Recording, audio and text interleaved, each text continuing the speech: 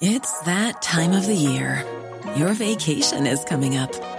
You can already hear the beach waves, feel the warm breeze, relax, and think about work. You really, really want it all to work out while you're away. Monday.com gives you and the team that peace of mind. When all work is on one platform and everyone's in sync, things just flow. Wherever you are, tap the banner to go to Monday.com. Many of us have those stubborn pounds that seem impossible to lose, no matter how good we eat or how hard we work out. My solution is PlushCare. PlushCare is a leading telehealth provider with doctors who are there for you day and night to partner with you in your weight loss journey. They can prescribe FDA-approved weight loss medications like Wegovy and Zepbound for those who qualify. Plus, they accept most insurance plans. To get started, visit plushcare.com/weightloss. That's plushcare.com/weightloss.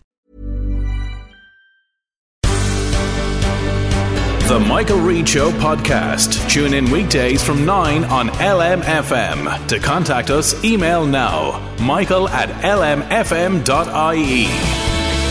Wednesday morning, the 25th of May. Good morning, with much debate and discussion from now till 11 a.m. This is Michael Reid on LMFM. 10 years ago, PayPal announced it was to recruit 1,000 employees in Dundalk by 2016. We are rolling out the opportunity for people to have a career with PayPal, not just a job. I'm very clear on what I want to hire. I'm very clear on the people that I'm going to hire, but I'm also very clear that I want to give the people of Dundalk a career as opposed to a job. And that's a very different prospect when you look at it. What is a career and what is a job? I want them in for the long haul when I hire them, and I want to keep them and maintain them in Dundalk and with PayPal. What we wanted to know in 2012 was how much was PayPal getting by way of government grants, and did government grants influence the decision to set up in Dundalk? Decision. Has there been a policy change in the last... The IDA have been paramount to supporting me in all of these efforts. So are they part of this decision? Absolutely. And we have a great partnership with the IDA.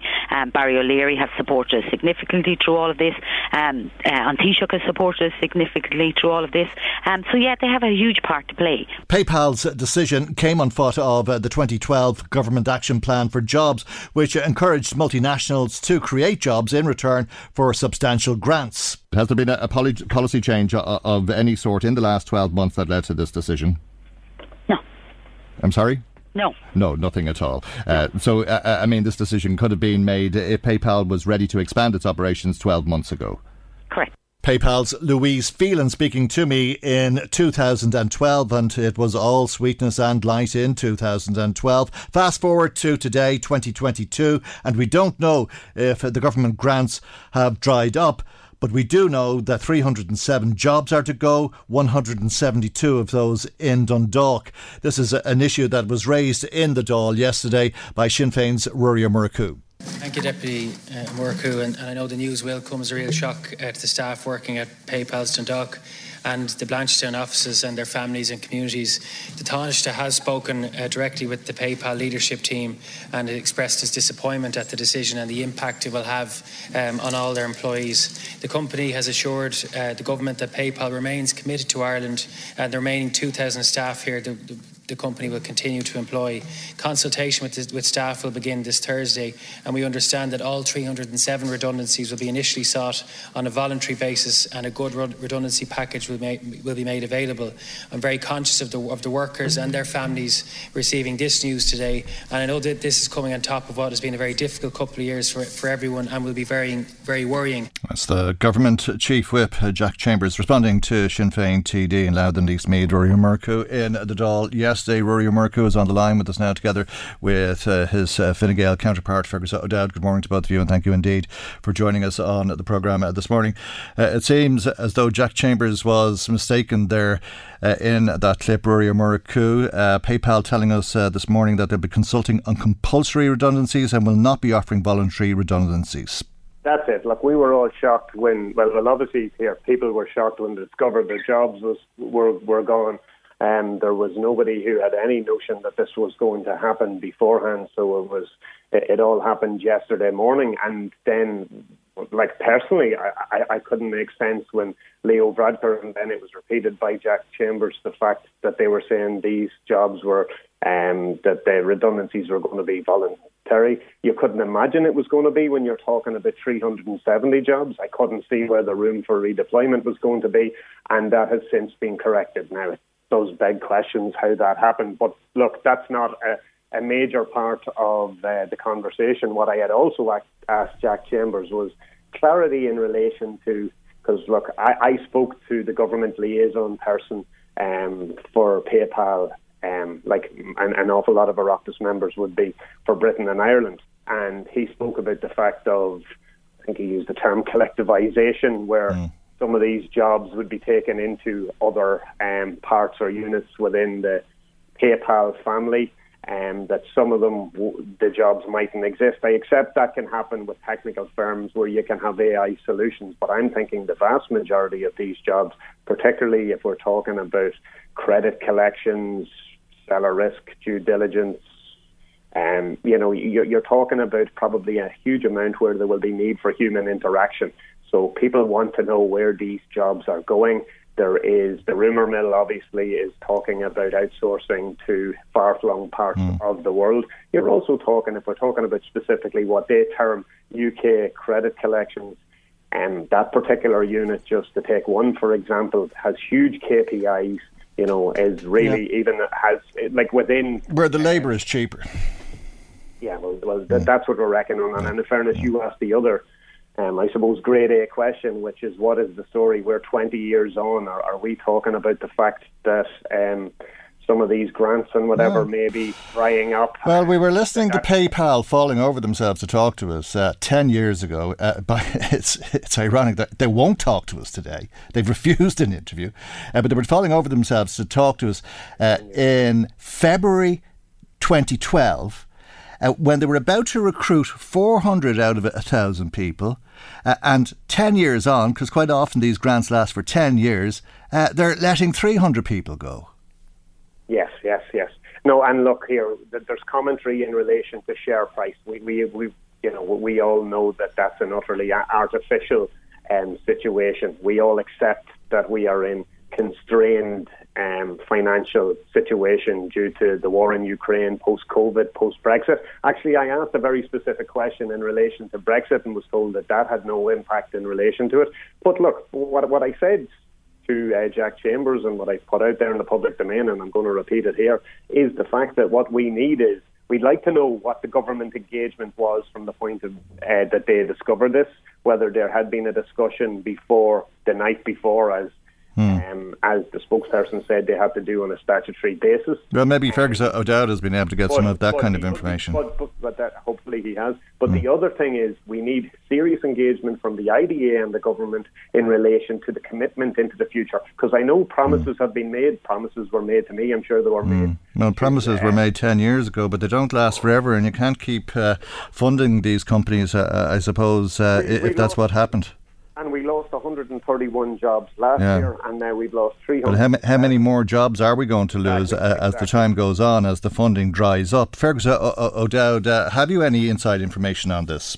I don't at all, no. Okay. I was in touch with the Taoiseach's office, and like Rory, I was speaking to the company, and I'm deeply concerned and I'm shocked because the Taoiseach's statement is very clear that he states that he was told it would be voluntary, and now that they're going to be compulsory, that is appalling, and it's entirely obviously unacceptable to everybody. But they are a private company and they do employ still over 2,000 people in this country. So I think we must all use our influence, obviously, with the government and with the IDA to get clarity, and to, if you just mentioned there about grants and so on, or support for companies, I mean, we're entitled to clarity on that.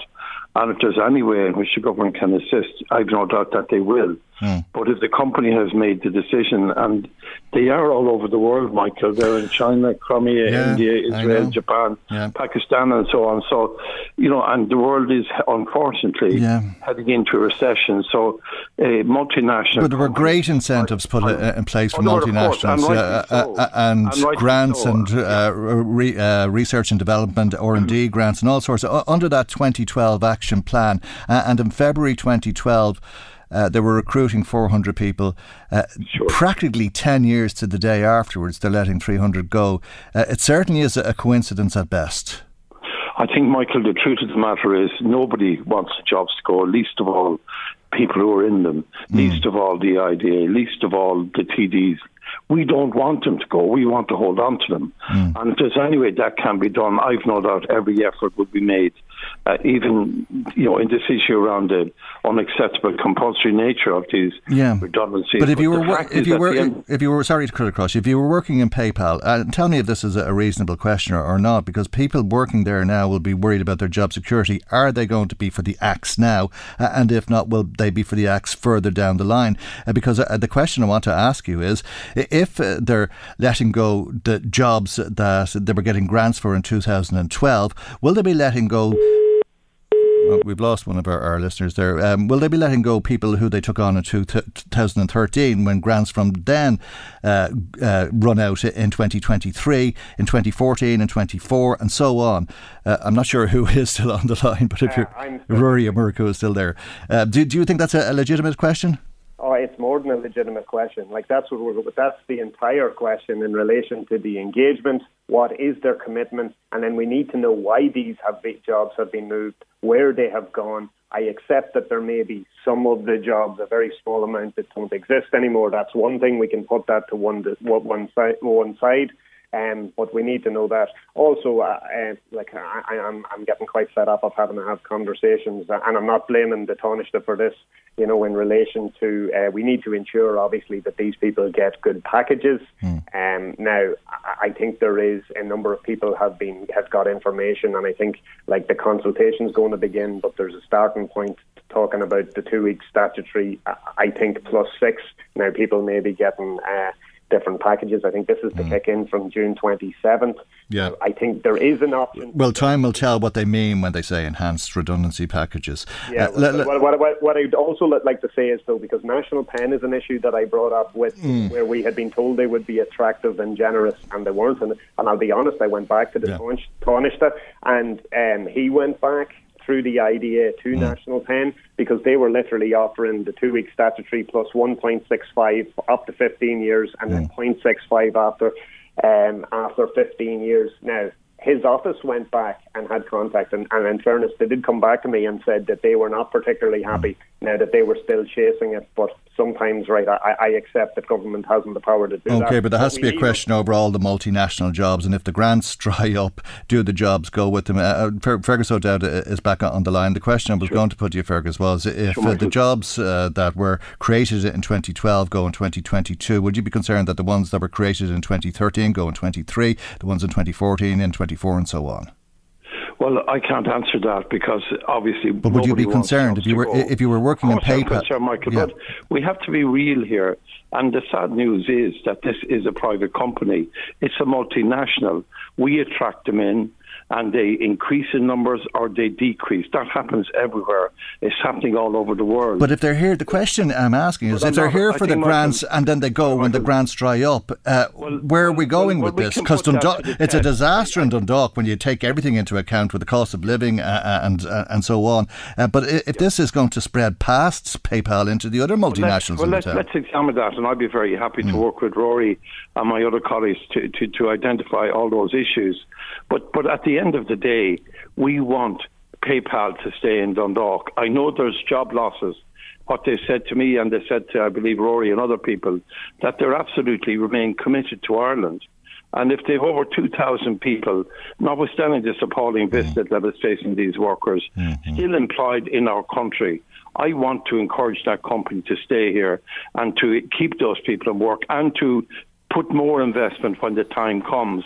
Okay. But because we live in an open world economy, we can't force the company to do anything. We can attract them, and I agree, if there's an issue around grants, so we have to address that if we can. Okay. But the reality is that they've made this decision, and there's very little we can do about it except apply, the rules and to make the strongest possible representations, which is already being done. There's nobody hiding behind the door. I know that. And in fairness, I don't think anybody would argue with that. But I have to leave it there for the moment. We will hear much more about this in the coming days and weeks. And thank you both indeed for joining us on the programme this morning. Local TDs for Louth and Eastmeath. Fergus O'Dowd of Fine Gael and Rory O'Murcu of Sinn Féin.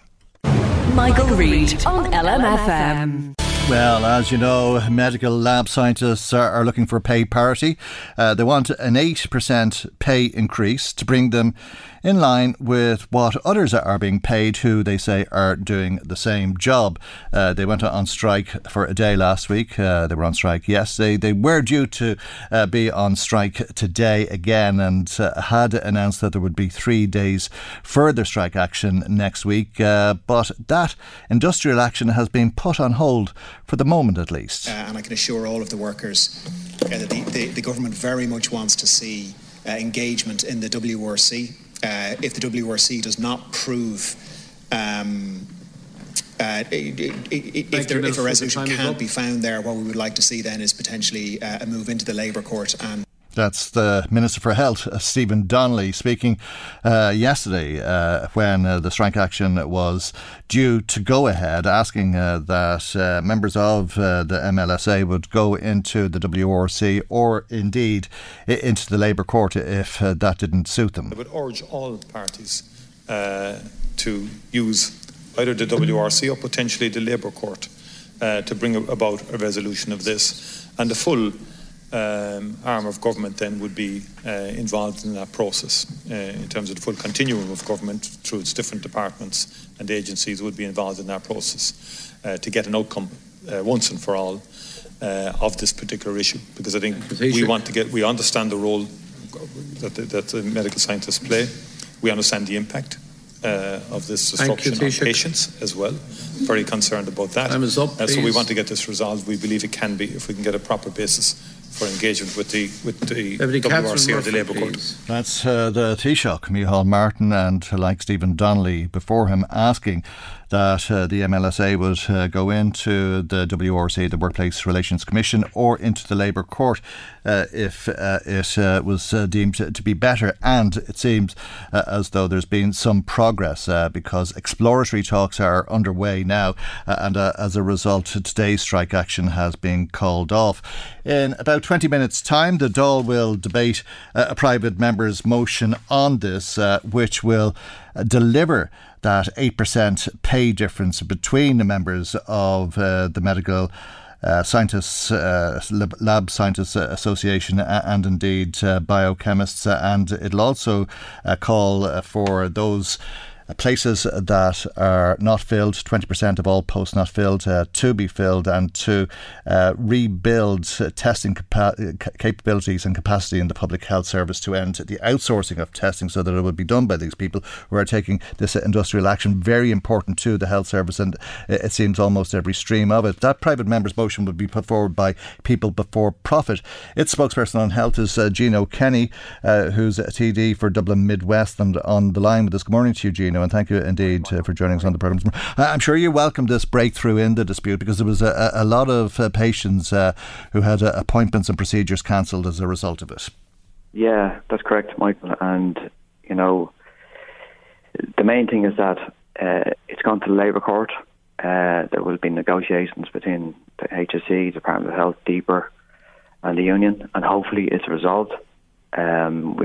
This is an ongoing kind of issue, pay issue for the last 21 years, and how it's not been settled, till now, is quite incredible, considering like the vital role that medical scientists play, and they're almost kind of the invisible workers in relation to our health service. And obviously, over the pandemic, they were absolutely vital cog in fighting the kind of COVID-19. So it's a situation where it shouldn't have happened, and obviously the amount of disruption that happened over the 2-day strikes was not at the fault of the workers themselves, but obviously the HSE, Department of Health, in relation to the pay issue. And the main crux of the issue is pay parity between biochemists and medical scientists.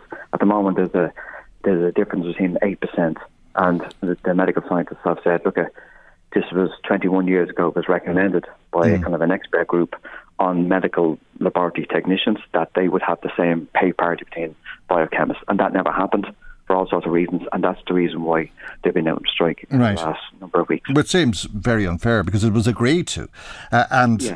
20 years on, here they are still begging for what was agreed to 20 years ago. Do we know what it would cost, though? There's 2,100 members, 2,100 members of the MLSA who are short paid by 8%. It's a very small amount. I think it's less than maybe 7 million per year. So that's not an exact, excuse the pun, the science of that, but it's very in and around that. Yeah. So in the bigger scheme of things, Michael, it's tiny. It's a tiny amount of money in relation to the overall. Well, about 24 billion on health, isn't it? 24 billion. So it's tiny. And we're learning this week you can't do anything. You can't get a blood test, let alone anything else, without these guys. And, the service itself is absolutely vital. And you've seen, over the last number of days, in relation to when scientists didn't want to go on strike, but they did, in relation to their pay claim and other issues around retention and career opportunities. But when they went on strike, the amount of disruption, not because of their actions, but obviously of inaction in relation to the government organisations. So it shows you how vital service it is. It's absolutely important that medical scientists are kept in the country. Because if you're in a situation where you're getting less than your other colleagues, some people won't stay around for that. And they can understand why there is 1 in 5 places of medical scientists are vacant at the moment. So over 20% of medical scientist positions are vacant. Now that's not sustainable at all. So that has to be addressed immediately by the HSE and DEPA. This isn't resolved, and far from it. We're talking about exploratory talks at this stage, which you would have thought would have happened before the first day of strike action. They're obviously dedicated to the work and very conscientious people. Speaking to Kevin O'Boyle, who's the chairperson of the group based in Our Lady of Lourdes Hospital yesterday, he was saying that they wouldn't, if this was to escalate, they wouldn't strike for any more than 3 days in 1 week because it would be just too dangerous for patient safety. And he said they wouldn't compromise that, and they had put in all sorts of systems in place to make sure that patient safety wasn't compromised during the industrial action period. But he also told us that they did have talks last week in the WRC, but the HSE, he said, were just shrugging their shoulders. They didn't have anything to say. They didn't really understand the claim, it seemed. Yeah. Well, maybe, I mean, that's obviously concerning. And as I said, the workers have an enormous amount of public support. I was on the picket line yesterday, and their morale is very, very kind of good in relation to the workers themselves. They've every right to, put the pay claim in. This goes back over 20 years. But the HSE and Department of Health need to step up to the plate and address this issue and resolve it. Because if it's not resolved, the workers will go back out on strike. And we've seen over the last number of weeks what that disruption kind of causes, where people were kind of electoral surgery, procedures that just can't go ahead because of workers that are not in situ. So that can't, that's not sustainable. But also what's not sustainable is the workers not being paid properly, and obviously addressing the issues of attention in relation to career opportunities and so forth. So that has to be addressed. Otherwise, then the workers will be back out on the picket line again. Yeah, and every time a government representative talks about these workers and the dispute, they make a point of saying how valuable they are. They're wonderful, they're brilliant, and so on. They seem to always mention how they got us through COVID, and so on and so forth. And a vital cog in the HSE or the health service wheel, if you prefer. What do you know about how government is going to respond to the People for Profit motion today? Well, they've put an amendment, Michael, to the motion, and obviously the motion is not binding. So they have the numbers, so I presume the amendment will be carried. But we'll see what happens later on. There's a vote later on at 9 o'clock in relation to the motion itself. I think some parts of the motion the government will agree, but obviously they don't agree with the issue of, I suppose, the process and what's going on in the background. But, if you're talking about 6 months, I can slightly understand, but we're talking about 21 years. So, I'm sure your listeners will agree that the union itself and the medical scientists have been more than patient. This is a union that's in existence the last 65 years, I think, and they've only gone on strike twice. I've never even actually heard of the union until a number of weeks ago, Michael, so it shows how low profile the workers are and so forth. But they do an amazing job in relation to our public health service that keeps us safe from kind of all these kind of, I suppose, things that go on in health, and that's important that they're properly, their issues are properly addressed. Okay, we'll leave it there for the moment. Your motion is about to be debated in the Dáil, and I'm sure we'll be hearing much more about that through the course of the day. And thank you indeed for joining us ahead of that. That's Gino Kenny, People Before Profit TD for Dublin Midwest. Michael Reid on LMFM. Now, the response in this country to the displacement of Ukrainians and indeed to the Ukrainian crisis in Ireland, refugee crisis in Ireland, has been almost typical in that the Irish have proved themselves once again to be very, very charitable and have opened their hearts and their wallets in many cases to try and help people. Let's speak to Helen Martin, who's the Chief Executive of the Charities Regulator. And a very good morning to you, Helen Martin, and thank you indeed for joining us on the programme this morning. I'm sure that's something that you've been very happy to see, as I think most of us have, but you have some words of caution for both people who wish to help and those organisations that are trying to help refugees. Yes, good morning, Michael. What we're trying to, I suppose, say to everybody out there is that, look, everybody is moved by the plight of what's happening in Ukraine. And similarly, when we had a crisis around COVID as well, everybody wanted to get involved. And what we're asking the public is to make sure that whether you're donating money or whether you're volunteering yourself, so actually if you're giving up your own time, as thousands and thousands of people do, make sure that you're doing that with a registered charity, but also that you're doing it with a charity that actually is already set up and has the structures in place to actually do what they're trying to do. So, we've 11,500 roughly charities in Ireland at the moment, and they all have very, very different charitable purposes. There's huge diversity there. And what we're saying to charities is that it's not as simple as just deciding overnight that you're going to suddenly assist, we'll say, with the crisis in Ukraine, or previously it would have been with COVID. All charities are set up for very specific charitable purposes. They're set up to do very specific things. I've given the example before of a charity that's set up, for example, to help people with disabilities. And they receive those funds and the donations and the time of volunteers to pursue that charitable purpose, to help those people who have disabilities. So that's what people have given their money and their time for. So you can't simply turn around as a charity and decide that, okay, helping people in Ukraine is a really good cause, we're suddenly going to do that.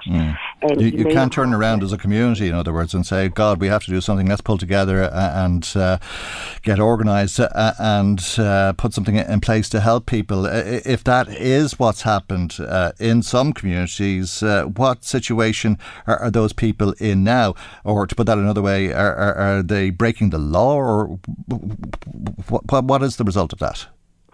Well, charities in Ireland, it is a regulated sector, so you can't engage in charitable activities without being registered. But really what this message about is trying to say to people, look, can you link in with existing charities that already have the systems and frameworks set up? For example, if you're dealing with vulnerable children or vulnerable adults, you're absolutely required to have things like a child safeguarding policy or a vulnerable person safeguarding policy in place. Established charities will know this. They will have all this in place. They're registered with the Charities Regulator, and therefore they're adhering to the Charities Governance Code. So they'll have all the structures in place to make sure they're run well, but crucially that they're in a position to ensure that their staff are safe, that their volunteers are safe, and that the people they're actually trying to help are safe as well. And that there should be vetting that's really in place? What we're talking about. In certain cases, there is vetting, and charities will be fully aware of that, and that's really what I suppose we're trying to get across. If you're not registered with the Charities Regulator and you're not familiar with the charity space, you may find yourself in difficulty. So what we're trying to say to people is, look, get out there, definitely get involved. I know charities are always looking for volunteers, but just make sure that it's with an established charity. And look, all of these are on our website. You can see our register of charities is there. there. You can check very, very easily. And it's much easier to get involved, Michael, with an established charity rather than trying to set up your own charity overnight. Right, you're not trying to put people off. You're just saying to them there are rules in place and you have to follow the rules, and the rules are there for a reason, and that's to protect people. Yeah, look, that is exactly it, Michael. We do not want to discourage anybody. Charities really do need volunteers, and charities do also need donations as well. But it's just to make sure that people understand, as I said, it's a regulated place or space that people are operating in, and the established charities and registered charities will be up to speed with all of that. And then if you've got, some of your listeners may be involved in charities and you may be thinking, well, we'd like to do something. Yeah. And what I would say to those people is please look at your governing document.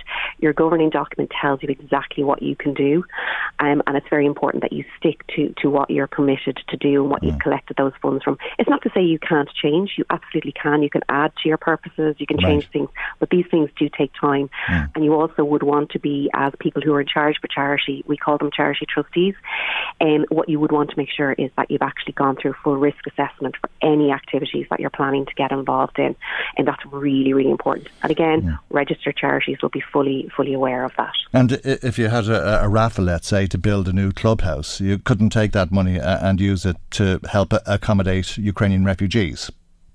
Well, that's exactly it, because this is all about donor intention. Why do people donate their funds? And sometimes you will come across situations where people are involved in a charity or maybe another not-for-profit, a sports organisation or whatever. And there might be a feeling that once you've collected the money, you can do what you wish for it as long as it's a good cause. But that's not actually the case. When people give you their money, they're trusting you. That's why we call people charity trustees. They're entrusting these funds to you, that they will be spent in the way that you said that they would be spent. So that's another thing to be really careful of if you're collecting funds as a charity, that if you collect funds for a specific purpose, the funds have to go to that purpose. Okay, and do you want to hear from people who have come together and organised to help Ukrainian refugees, or working as a charity of one sort or another, whether they're involved directly or indirectly? I think the main thing is that people link in with established charities, but if someone has a concern, for example, if someone is out there or a group is out there collecting money and people have a concern about that maybe they're not a charity, then we absolutely want to hear about that. So if anybody has a concern, you can file that with us on the Charities Regulator's website, charitiesregulator.ie, and you can raise that concern with us. And look, we do approach these things sensitively, Michael. We don't just run in there and tell people, oh, this is against the law. What we do is try and bring people into compliance and make them understand the framework that's there and to operate within that. Okay. As you say, you're not trying to put people off. You're just trying to make sure that everybody is looking after everybody else in the best possible way, and that's what those rules are about. Exactly, Michael. Okay. Thank you indeed for joining us this morning. Helen Martin is the Chief Executive of the Charities Regulator. Now, let's go to the phones. Jimmy in touch with us, wondering why is it that petrol at one station is $1.99 per litre and at another it's $1.81. He says he hates people getting ripped off. It's pure greed. I'm sure that there's many explanations for that, Jimmy, but perhaps the lesson in it for all of us is to shop around. Seamus in Dundalk says he feels sorry for those at PayPal losing their jobs, many of whom will have mortgages and bills to pay. There needs to be more invested in job creation and also enticing new jobs into the area, or else Dundalk will become a commuter town. A text from somebody who says, I'm a PayPal employee. I'm sitting here at work listening to this. That's a text that came into us when we were discussing it with Fergus O'Dowd and Ruairí Ó Murchú, and our caller says, we've been told nothing. No more than a 5-minute announcement that we got yesterday. It's 100% compulsory. There's no voluntary redundancies, and they're giving us no information at this stage. Anything we know, we're hearing it from the media. And our caller, PayPal employee, says it's ridiculous. Thank you for your text too. Michael Reid on LMFM.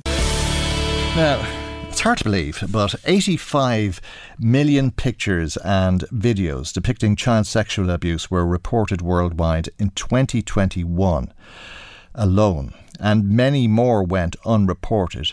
child sexual abuse is pervasive. That's according to the European Commission. And they say that the COVID-19 pandemic made the situation worse, with the Internet Watch Foundation noting a 64% increase in reports of confirmed child sexual abuse in 2021 compared to the previous year.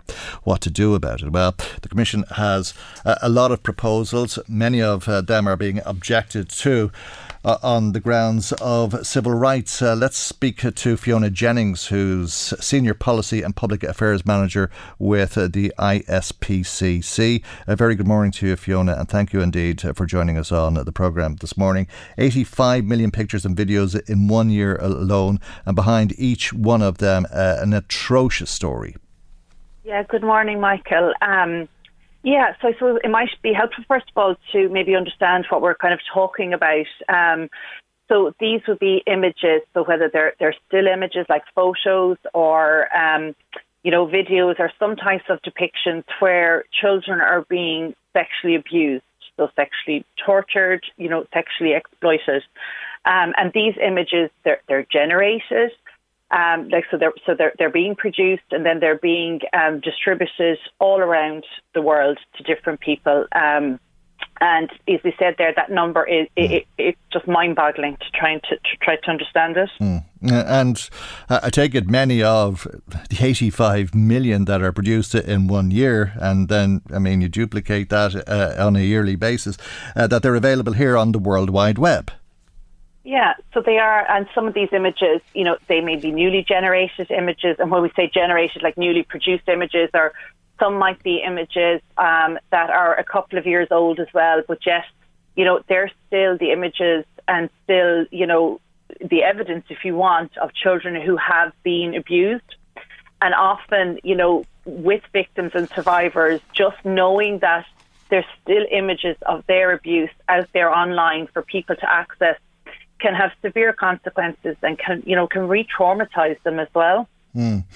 Yeah, and we quite often hear that there's very little that can be done, that you can't regulate what's happening in Brazil if you're living in Ireland and vice versa, and around the world and all the corners of the world. But this is where the European Commission is coming up with proposals, and some of them are very dramatic in terms of putting an onus on internet providers to regulate and report, and indeed that those people who are using some of these internet sites and social media sites could have their personal information scanned and looked at by these companies so that they could set out to police what's happening.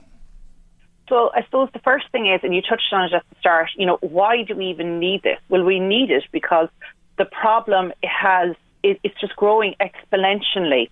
And children and young people, some people don't like it, but it is a fact that, they are using, internet-enabled devices, and they're living their lives more and more online. And the pandemic just showed us that, how, everything moved online, their education, their socialisation.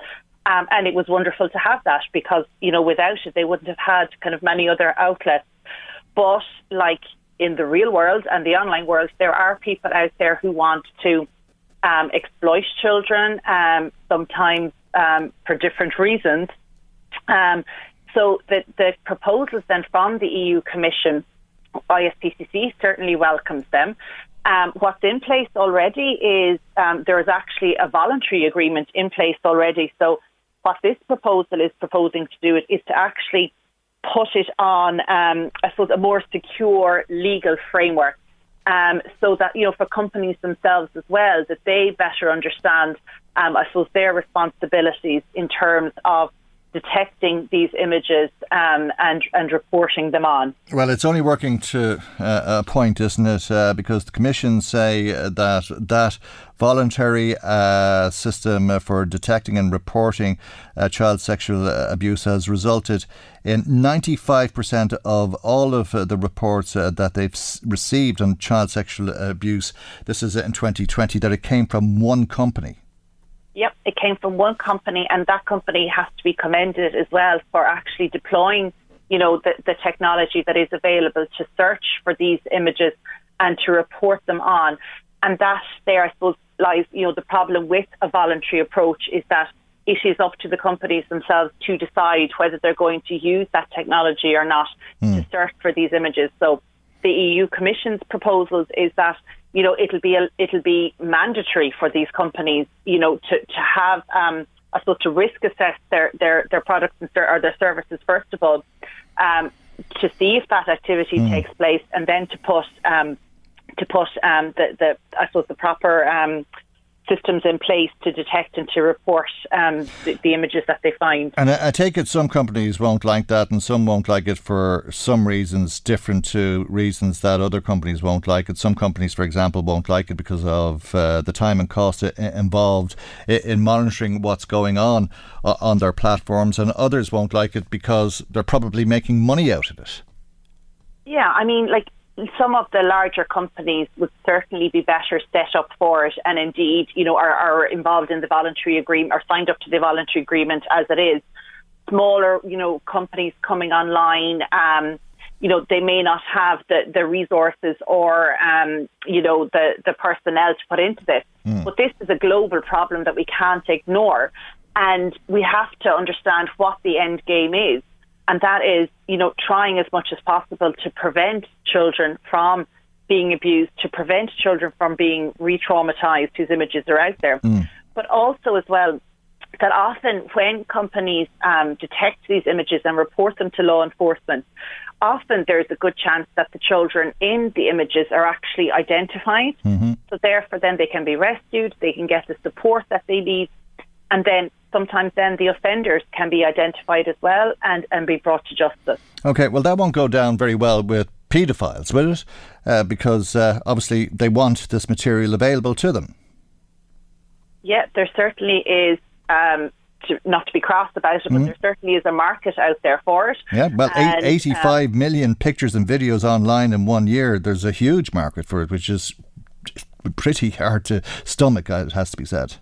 Yeah, and there's still can be a misunderstanding out there sometimes as well in terms of, you know, people viewing these images. They don't necessarily see them, you know, as viewing it as actually part of the abuse. Do you know what I mean? That they're not necessarily the perpetrator of the abuse. Yes, they do have a key role within the whole ecosystem of sexual abuse material online as well. And it's very important that, you know, we talk about this. And that I know your show in particular is good for covering this particular issue, that we talk about it and that we don't shy away from the fact, well, you know, you're viewing the image, but you may not feel yourself that you've got a part in this, but you actually do play a role in it and a prominent role in it. Is it sometimes a case that people are viewing it innocently, that they think they're looking at adults? I mean, it's very obvious if you're looking at images of young children, but I mean, if you're looking at a 15 or 16, 17-year-old girl, perhaps you could have assumed that they were of age. I mean, there's so many different reasons that people seek out this material. And again, it's something that, you know, we can't put it down to say, well, this is a typical person who seeks out this material, because evidence has shown us that it's all cohorts and people in all different walks of life who actually seek out this material. But what we want to try and get the message out there is that, you know, you do play a role in the demand for this material. And in turn, that plays a role then in more and more children being abused, and for their abuse to be recorded and to be put up online so that people can access it. And that's not right. It's wrong. It's where, you know, the children who are subjected to this type of abuse in particular, it can have many, you know, wide-ranging effects on them for many years to come. I'm sure. And these concerns that you have, Fiona, do they outweigh the concerns that people have about privacy? So this would be kind of the main argument, I suppose, against the EU Commission's proposals in terms of privacy. And this is a conversation, I suppose, that has been happening for the last couple of years. And while we recognise, you know, that they have a legitimate concern around it, I think there's a huge piece of work to be done in terms of educating people around what these technologies actually do. The EU Commission's proposals have specific safeguards in place so that these tools will not be mass surveillance tools, that they will specifically be deployed for this particular reason, that is for searching child sexual abuse material within communications. But if your online activity can be surveyed, it's possible that it will be surveyed, even though you've been acting in a way innocent to the intention of this. I mean, I think the argument could very easily be, if you've worries about privacy, don't look at child pornography and you'll have nothing to worry about. But people will say, no, if you have the tools to look at people's activity, regardless of what it's intended for, it can be used for all sorts of reasons. But the EU Commission is clear in what it is stating, in that this particular type of technology, it can only detect child sexual abuse material. So without getting too technical into it, that, you know, there's some technology out there where let's say it would have a database of known child sexual abuse material, and that's recorded. So therefore then this technology, should that pop up again on your phone or my phone, that it's able to give an alert. So these tools, they're detecting material that's already out there. So they're quite specific, I suppose, in what they actually... Their capabilities really are quite specific in what they can do. Right. Well, I'm just wondering, because I saw TJ McIntyre of Digital Rights Ireland quoted in the Irish Examiner saying it involves looking at the contents of literally every message. It is indiscriminate mass surveillance. You don't agree with that, obviously. I don't agree with that in terms of that. The proposals coming from the EU Commission are quite clear in that what it will be specifically deployed for, as in the detection of child sexual abuse material. So it's not going to be, you know, an individual reading down through, you know, all of Michael Reed's text or all of Michael Reed's, you know, online chat conversations. That's not what it's about. It's about scanning for this particular type of material, where the end point is that it reduces the amount of this material that's available, and in turn it can identify victims and support victims as well. Okay, you're watching this quite closely, I'm sure, Fiona. What's your sense about how it's being received? Is there support for the proposals from the Commission, or are the concerns for civil rights greater?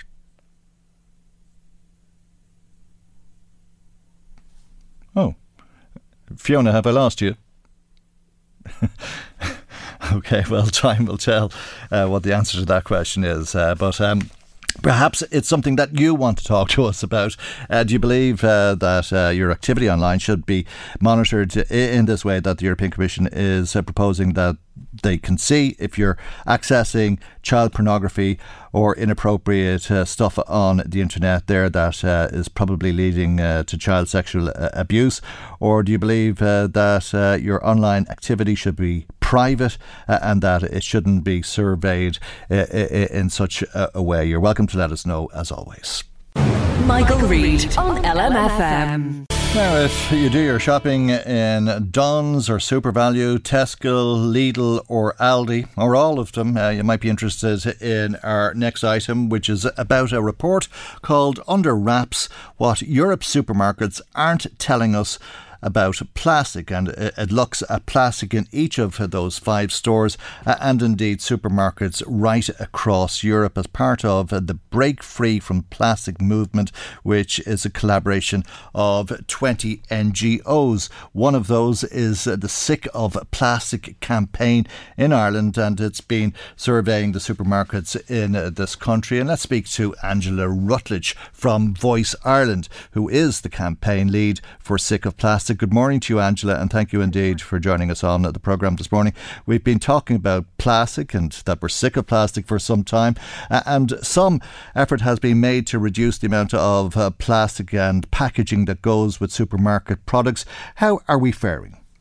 Good morning, Michael, and thank you very much for having me. Well, this report is the first of its kind across Europe, analysing what retail giants are doing to tackle plastic pollution, and we're not doing so well. So here in Ireland, of the top 5 supermarkets, only 3 of them responded: Tesco, Lidl and Aldi, and Dunnes Stores and SuperValu or Musgraves didn't respond at all. So it just shows a complete lack of ambition. And I suppose, even across Europe as well, you're seeing differences in how the retail giants are performing, possibly due to lack of harmonisation of legislation. Although the EU is working on that, it's just that the supermarkets are not responding with the type of ambition that they need to tackle the plastic crisis quickly enough. OK, well, you were hoping to score each of the 5 supermarkets out of 100, 0 being bottom and really having plastic on everything, I suppose, and 100 having plastic on nothing, and you wouldn't expect either to be the case, but you've scored Dunn's and SuperValu at 0 because they didn't respond, so you can't make assumptions. Tell us about the other 3, if you would. Exactly. So Tesco received 3 out of 100, Lidl received 16 out of 100, and Aldi an impressive 61 out of 100. God. Although Aldi in the UK and Ireland did much better than it did elsewhere in Europe. But so there were 3 markers: transparency and performance. So basically actually measuring how much plastic and other packaging is being produced and how much it's being reduced by. Commitments, so having ambitious commitments to try and reduce the total volume of plastic being produced, and then support for government policy. And really across Europe, like the scores were quite low overall,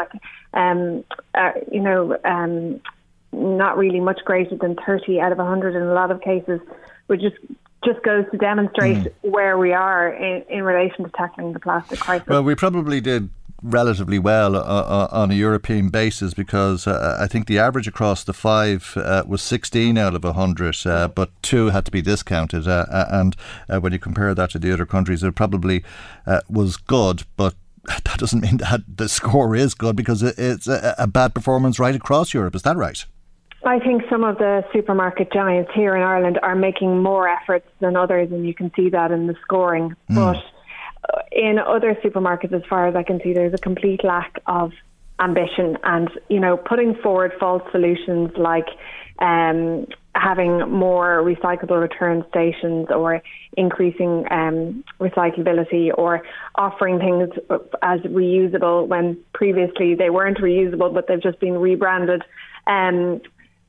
is not good enough. We have a waste hierarchy, and it's reduced the amount of packaging first of all, then make it reusable if we have to have the packaging, and then recycle. So we really need to see these supermarket giants investing in complete systemic change and having, refill and reuse available widespread, not just for the people that can afford to go to boutique minimal waste.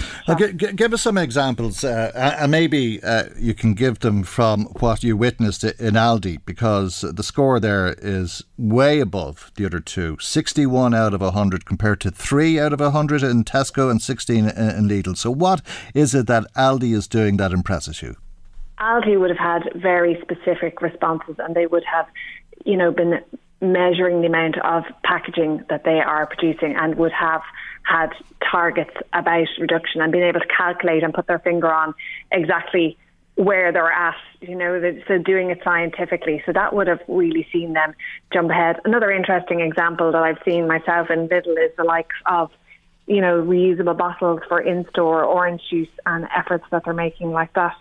So it can be simple or it can be difficult, but either way, we're going to have to see this paradigm shift in the way we consume, and the supermarkets need to stop waiting to be regulated and start taking control of this themselves. Okay, but is this what people want? I mean, just take that example of bringing back your bottle and filling it up. Are people actually doing it? Yeah, there's widespread support for a deposit return system, and we will have that scheme in Ireland hopefully by the end of this year, if there's not too much opposition put up to it by retail giants, because there is widespread support for that amongst consumers. It's something that we're used to.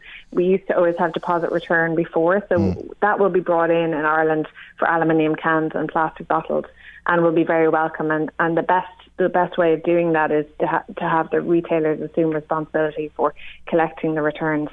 So that is one thing that is coming down the tracks very shortly that will hopefully improve our recyclable rates. So Europe is requiring that we have a 90% 90% collection rate for those plastic bottles with, I think it's 30% recycled content. So that's coming down the tracks, and that is very positive news. Okay. So we have the circular economy bill in the Dáil at the moment, really hoping to make that bill as strong as possible, so that regulations can be made thereafter, providing for measures that can basically tackle the plastic crisis at the rate it needs to be tackled. It sounds as though you have to convince some of the supermarkets, and maybe some of the supermarkets more than others, that is the case, that people want this, because I could be mistaken, but I think one of the theories at least is that supermarkets and other retailers believe that people like packaging because they think the product looks attractive, and when they're attracted to it, they're more inclined to buy the one that they're attracted to than the plain old thing that's not in the package. Yeah, that's interesting. We've seen packaging become an issue over COVID, and things like fresh bread being put back into packaging. On the one hand, even when it was discovered that there was no need for it, you still see that persisting. And the argument goes that it makes it fresher and that it's more hygienic. On the other hand, some of the top smaller boutique retailers, and I spoke to one owner recently, will actually take off the packaging off their fruit and vegetables because it will make it look more attractive. Even if they are forced to take it in with plastic on it, they'll take it off because they believe that people like to really see what they're getting and but there's also EU regulations, I think, that prevent the sale of loose eggs or bread that's not in packaging. I'm actually not sure about the eggs. I know that in smaller stores you can pick up your eggs and put them in a cardboard box yourself, or bring back your own cardboard box. In relation to bread, I suppose like anything else, it's a high risk food in that it is not going to have anything further done to it before it's eaten. So you have to be careful about making sure that it doesn't get contaminated. But that can be dealt with in other ways. It doesn't have to be about individually wrapping each loaf. It can be about having sneeze guards or putting it behind glass. So there are ways of getting around that. I'm sure that's the case. I think there's many of our older listeners, though, who'll be scratching their head saying, well, we never used to package it. But albeit the case that's for health and safety reasons, there's no point in arguing that case. But going back to this being consumer driven, Angela, if that is the case, does that feed into what some of these chains are doing? Because some of these chains have stores all across Europe in each of the countries. And you said that some of them are doing better in the UK and Ireland than they are, let's say, in the likes of Spain or Germany.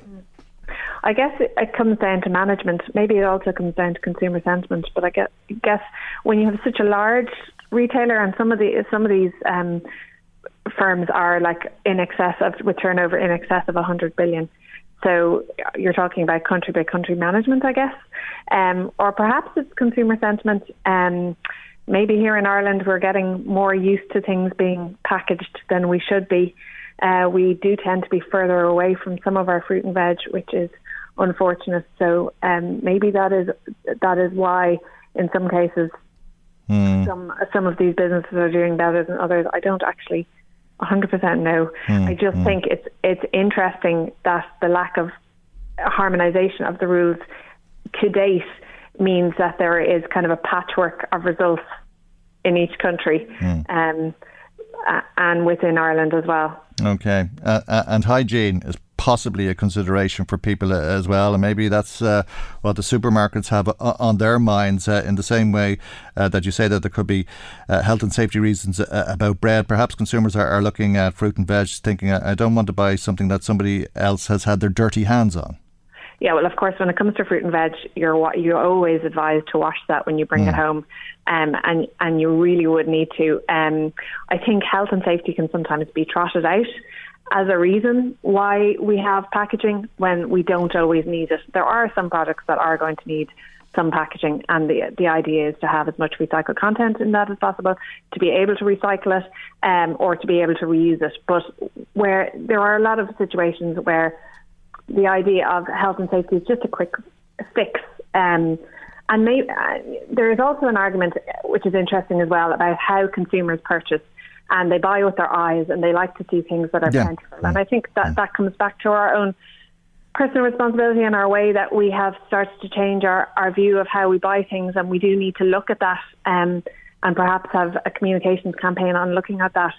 But it may suit some retailers, and I can't speak for them, but I'm just suggesting that it may suit some retailers to have things like bread or like cakes that previously weren't, they're baked in-house and they previously weren't put in plastic packaging, and now they are, because they last a bit longer and it's less work for them.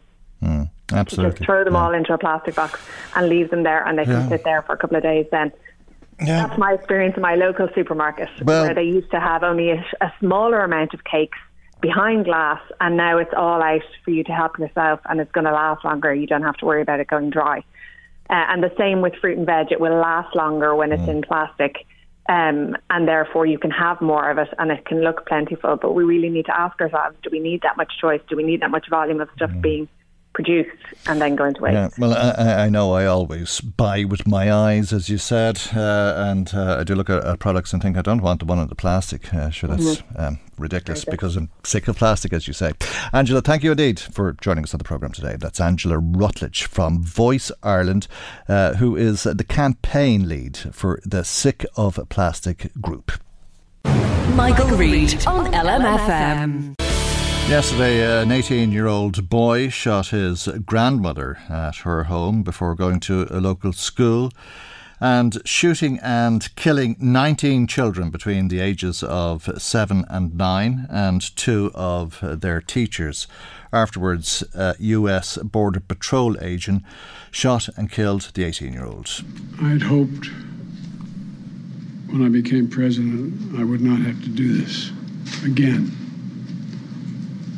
Another massacre, Uvalde, Texas, an elementary school.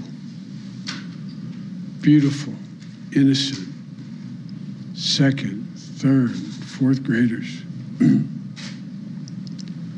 And how many scores of little children who witness what happened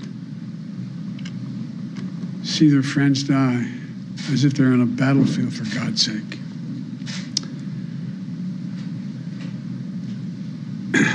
They'll live with it the rest of their lives. There's a lot we don't know yet. There's a lot we do know. The parents who will never see their child again, never have them jump in bed and cuddle with them. Parents who will never be the same. To lose a child is like having a piece of your soul ripped away. There's a hollowness in your chest. You feel like you're being sucked into it and never going to be able to get out. Suffocating. An 18-year-old has been shot and killed by American police after shooting and killing his grandmother and 19 children between the ages of 7 and 9 and 2 of their teachers. As a nation, we have to ask, when in God's name are we going to stand up to the gun lobby? When in God's name we do what we all know in our gut needs to be done? It's been 3,448 days, 10 years since I stood up at a high school in Connecticut, a grade school in Connecticut, where another gunman massacred 26 people, including 20 first graders at Sandy Hook Elementary School. Since then, there have been over 900 incidents of gunfires reported on school grounds. Marjorie Stoneman Douglas High School in Parkland, Florida. Santa Fe High School in Texas. Oxford High School in Michigan. The list goes on, and the list grows when it includes mass shootings at places like movie theaters, houses of worship, as we saw just 10 days ago at a grocery store in Buffalo, New York. I am sick and tired of it. We have to act. An 18-year-old shot his grandmother, and then 19 children between the ages of 7 and 9 and 2 of their teachers before being shot dead by American police. What are we doing? What are we doing? Just days after a shooter walked into a grocery store to gun down African American patrons, we have another Sandy Hook on our hands. What are we doing? There have been more mass shootings than days in the year. Our kids are living in fear every single time they set foot in a classroom because they think they're going to be next. What are we doing? Why do you spend all this time running for the United States Senate? Why do you go through all the hassle of getting this job, of putting yourself in a position of authority, if your answer is that as this slaughter increases, as our kids run for their lives, we do nothing? What are we doing? Why are you here? If not to solve a problem as existential as this. This isn't inevitable. These kids weren't unlucky. This only happens in this country and nowhere else. Nowhere else do little kids go to school thinking that they might be shot that day. Nowhere else do parents have to talk to their kids, as I have had to do, about why they got locked into a bathroom and told to be quiet for 5 minutes just in case a bad man entered that building. Nowhere else does that happen except here in the United States of America, and it is a choice. It is our choice to let it continue. What are we doing? American gun laws allow an 18-year-old to be in a situation where he can shoot and kill his grandmother and 19 children between the ages of 7 and 9 and 2 of their teachers, and being shot and killed himself by American police. The idea that an 18-year-old kid can walk into a gun store and buy 2 assault weapons is just wrong. What in God's name do you need an assault weapon for except to kill someone? Deer aren't running through the forest with Kevlar vests on, for God's sake. It's just sick. And the gun manufacturers have spent 2 decades aggressively marketing assault weapons, which make them the most and largest profit. For God's sake, we have to have the courage to stand up to the industry. That's the American President, Joe Biden. We also heard from Senator Chris Murphy. Michael Reid on LMFM. We have work to do in protecting and reinforcing the peace in Northern Ireland that has existed for these 25 years. As always, we need to work together, the U.S., Ireland, Britain, European Union, and the people of Northern Ireland and their political representatives, to find a space for where the planter and the Gael might live in harmony. Instead of 2 communities, 1 community with 2 traditions. The legacy issue as well should not be allowed to get in the way of what those families need to know about what really happened. That is a very important consideration. And so that everybody knows, when they come to Washington, we meet with all the families regardless of their tradition, because there was enough pain inflicted by both sides on the other that those families need closure in their lives. This is Congressman Richard Neal, who is the chair of the House Committee on Ways and Means, and part of his address yesterday to Shannon Aaron. Whether it was the Guildford case or Bloody Sunday, when I talked to those families on the day that Prime Minister David Cameron apologized on the floor of Commons, whether it was Birmingham or whether it was the Raymond McCord case, who has been to my office, that asked that America intervene on behalf of his son, we need to know, along with the Finucane family as well. I want to thank Mark Daly for that invitation that he extended, but as he lobbies, he always brings these issues up as well. Richard Neal speaking in the Seanad yesterday, and Mark Daly, who we heard mentioned there, Senator Mark Daly, the Cathaoirleach of Seanad Éireann, joins us now, and a very good morning to you, and thank you indeed for joining us on the programme this morning. I think Richard Neal showed unwavering support. I think that actually was a turn of phrase that he used for the Good Friday Agreement in his address yesterday. Absolutely, and he was there with a bipartisan delegation of Republicans and Democrats, including his counterpart in the Ways and Means Committee, who's a Republican congressman from Texas, Kevin Brady, who has a similar message when he meets with members of the diplomatic corps from the United Kingdom and when he was over in London. So there is unity in Washington where there isn't always unity in Washington in relation to Ireland and in relation to the Good Friday Agreement, but I think it was important that Seanad Éireann would extend the invitation to Chairman Neal, who is not only the chairman of the Ways and Means Committee, which is the committee which will decide on any future trade agreement between the United Kingdom and the United States.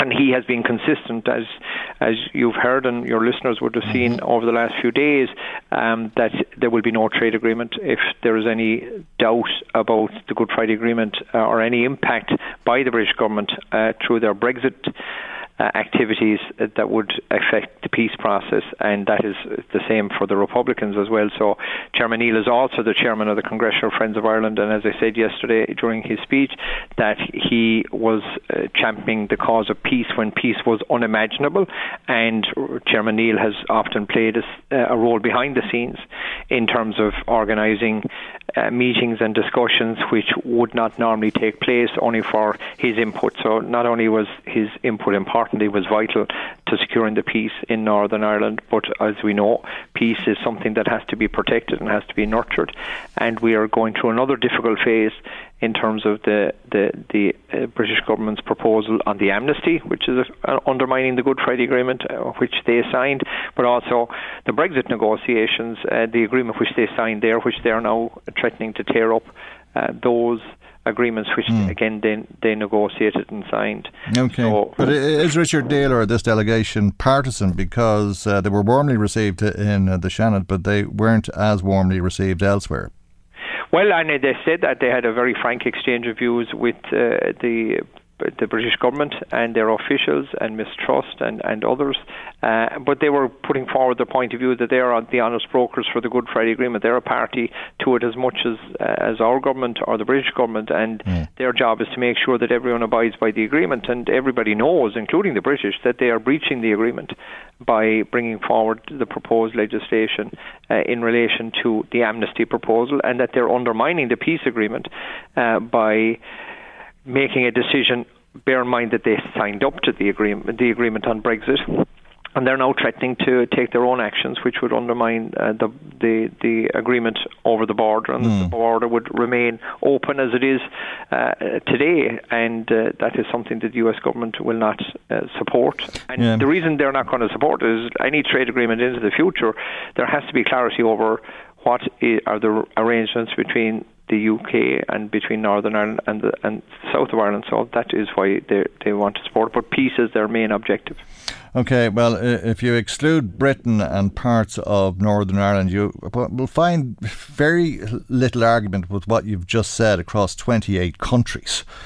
And in terms of the European approach and perception of all of this, Richard Neal probably was in line with that. But was he helpful or unhelpful? Because when you look at the reaction that's come particularly from unionists, it really seems as though he's been stoking a fire. No, I mean, like what he's doing is he's laying out the position of the US administration and saying that as guarantors of the Good Friday Agreement, you need to speak truth to your friends, and the US and Ireland and the UK, they see us both as friends, and they're being the honest broker and saying, we're guarantors, you're breaching the agreement, we're not going to allow you to do that, and we need you to make sure that you don't, because it will undermine the peace agreement that you signed up to. So while it is causing some level of upset, especially in the UK, and the unionist community as well are not happy with what is being said, what they're doing is they're putting forward their point of view in the same way as the unionist community are putting forward their point of view. But bear in mind, 56% of people in Northern Ireland voted against Brexit, so they didn't support what is being done. And they're also saying, again, it wasn't a huge issue in the election, and that was seen time and time again in the opinion polls. And it's about making the agreement that the UK signed up to work. But they're now doing the opposite. They're tearing it up, and that would cause chaos. And chaos is not something that Northern Ireland needs at any time.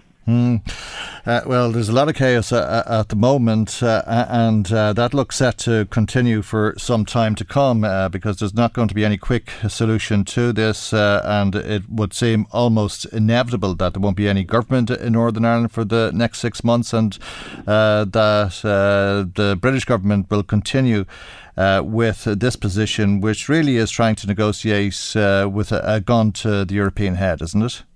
Well, I think that's kind of one of the things that was said by members of the delegation. It's like going into negotiation, putting a revolver on the table and saying, let's negotiate. That's not how you should be doing international diplomacy. And that's what the British government are doing. And they need to stop that, because they have negotiated the Good Friday Agreement. They negotiated the Stormont House Agreement. This is in relation to the amnesty issue. And they're tearing up that, and they're tearing up the agreement that they made in relation to Brexit and the protocol. Right. Can the US afford not to do a trade deal with the UK? They can, yeah. I mean, the UK, in terms of the size of its economy, is so small relative to other countries. That can the UK afford not to do a trade deal with the US?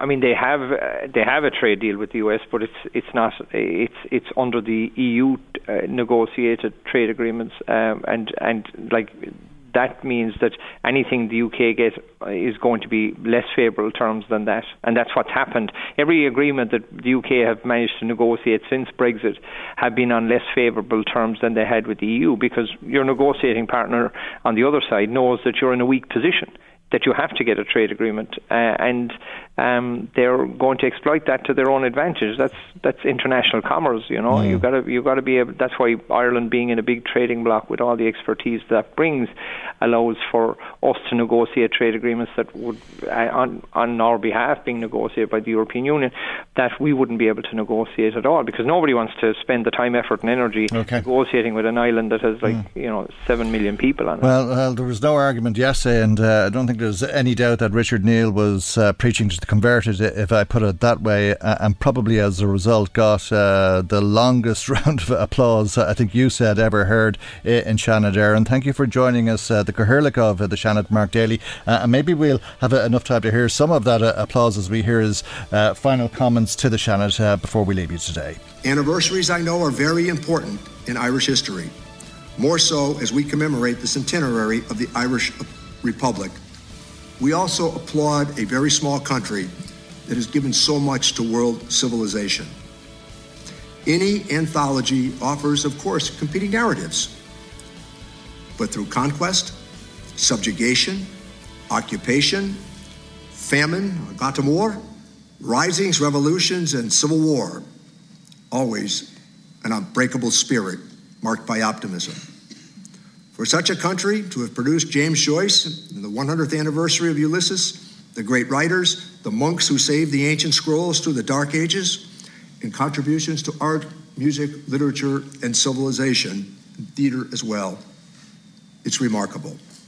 And in the diaspora, never to forget the candle in the window of the president's residence that we witnessed again this morning, that always welcomes back the immigrants.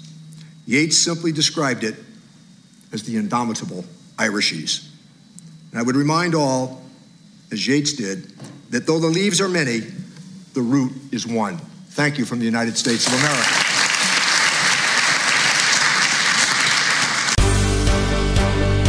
The Michael Reid Show podcast. Tune in weekdays from 9 on LMFM. To contact us, email now, michael@lmfm.ie.